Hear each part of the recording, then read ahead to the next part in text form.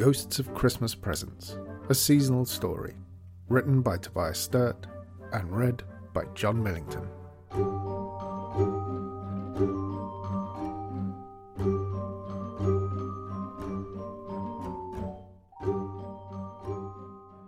Chapter 3.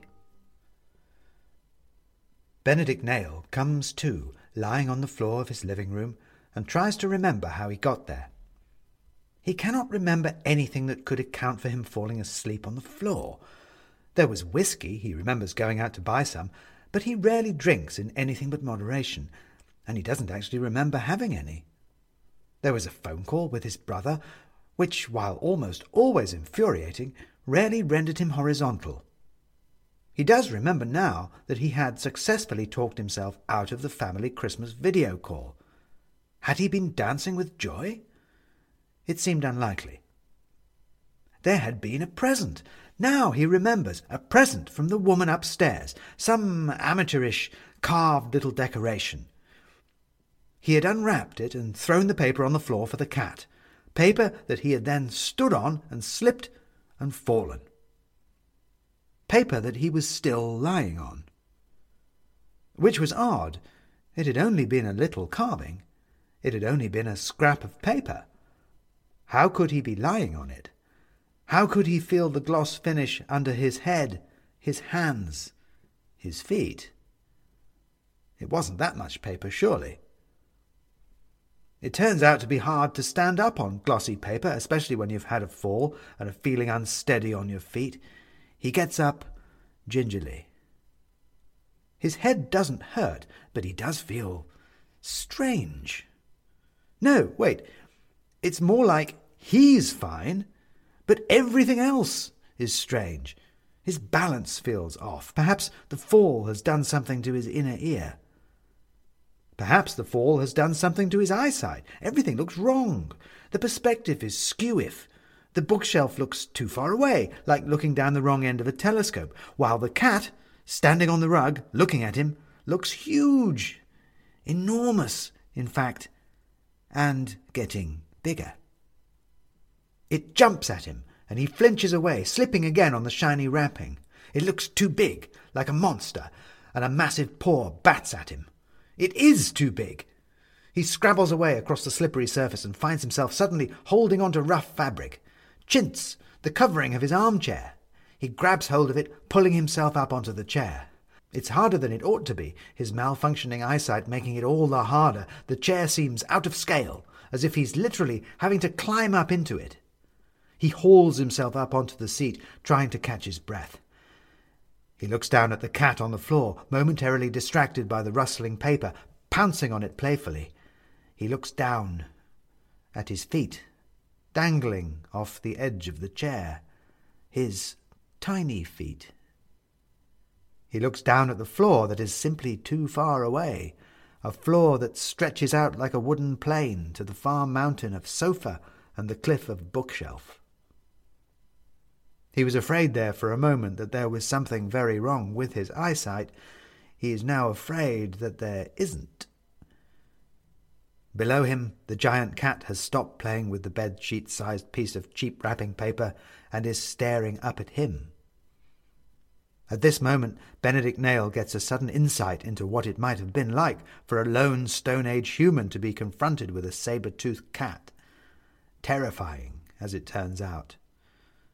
He suddenly finds that he has no time to try and understand what is going on. He must simply run.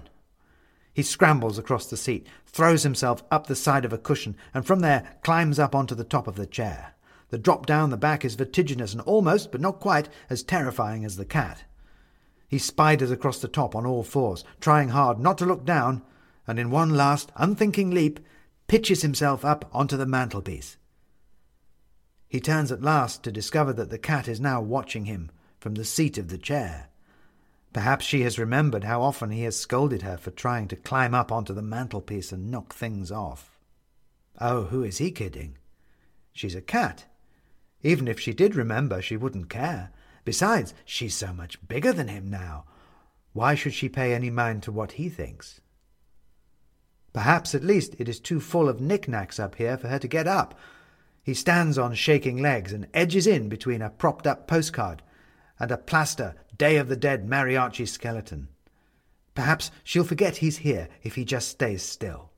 Stays still, cowering in the shadow of a postcard. She's so much bigger than him, he had thought. But what if she's not bigger? What if he's smaller? What if it's not the perspective that's wrong? What if it's him? He peeks back out, looking at the room beyond.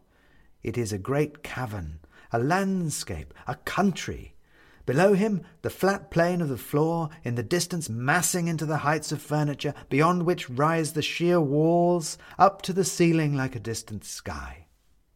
To the left is the window, where he has not yet drawn the curtains, and through it he can see the low winter sun is already setting. The light is fading, and shadows are gathering in the corners of the cavern that is his living room. It makes no sense. This kind of thing doesn't happen, especially not to Benedict Nail, the middling, average, cautious Benedict Nail. He is not the kind of man who shrinks. But the alternative is worse. The alternative is that something has happened to his perception. He is not seeing the world aright, or seeing something entirely different, hallucinating, or he has gone mad. But he will not stand for these explanations. These would be faults with him. These would be his problems, and he will not have faults or problems. Those are for other people. And so he is left with only one conclusion, that there is nothing wrong with him, but instead, as he always suspected, something wrong with the world.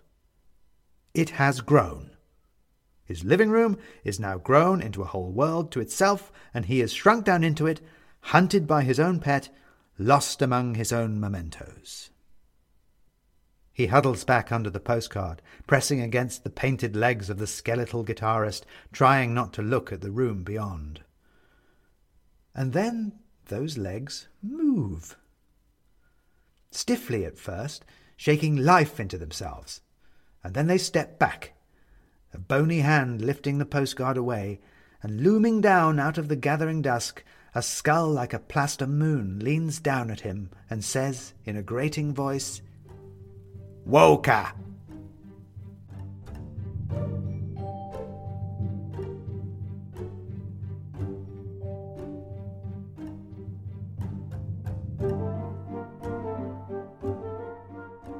You have been listening to The Ghosts of Christmas Presents, written by Tobias Sturt and read by John Millington. The music is The Path of the Goblin King by Kevin MacLeod of filmmusic.io, and our illustrations are by Jamie Linman. You can find more of our stories at christmasstories.co.uk or wherever you found this podcast, and we'd be grateful if you could rate and review us while you're there as well. If you're feeling really generous, we now have a Patreon at patreon.com/christmasstories, where a subscription will get you versions of this story without all these annoying credits and lots of other exclusive material. But all we really want you to do is to listen to the next instalment of The Ghosts of Christmas Presents.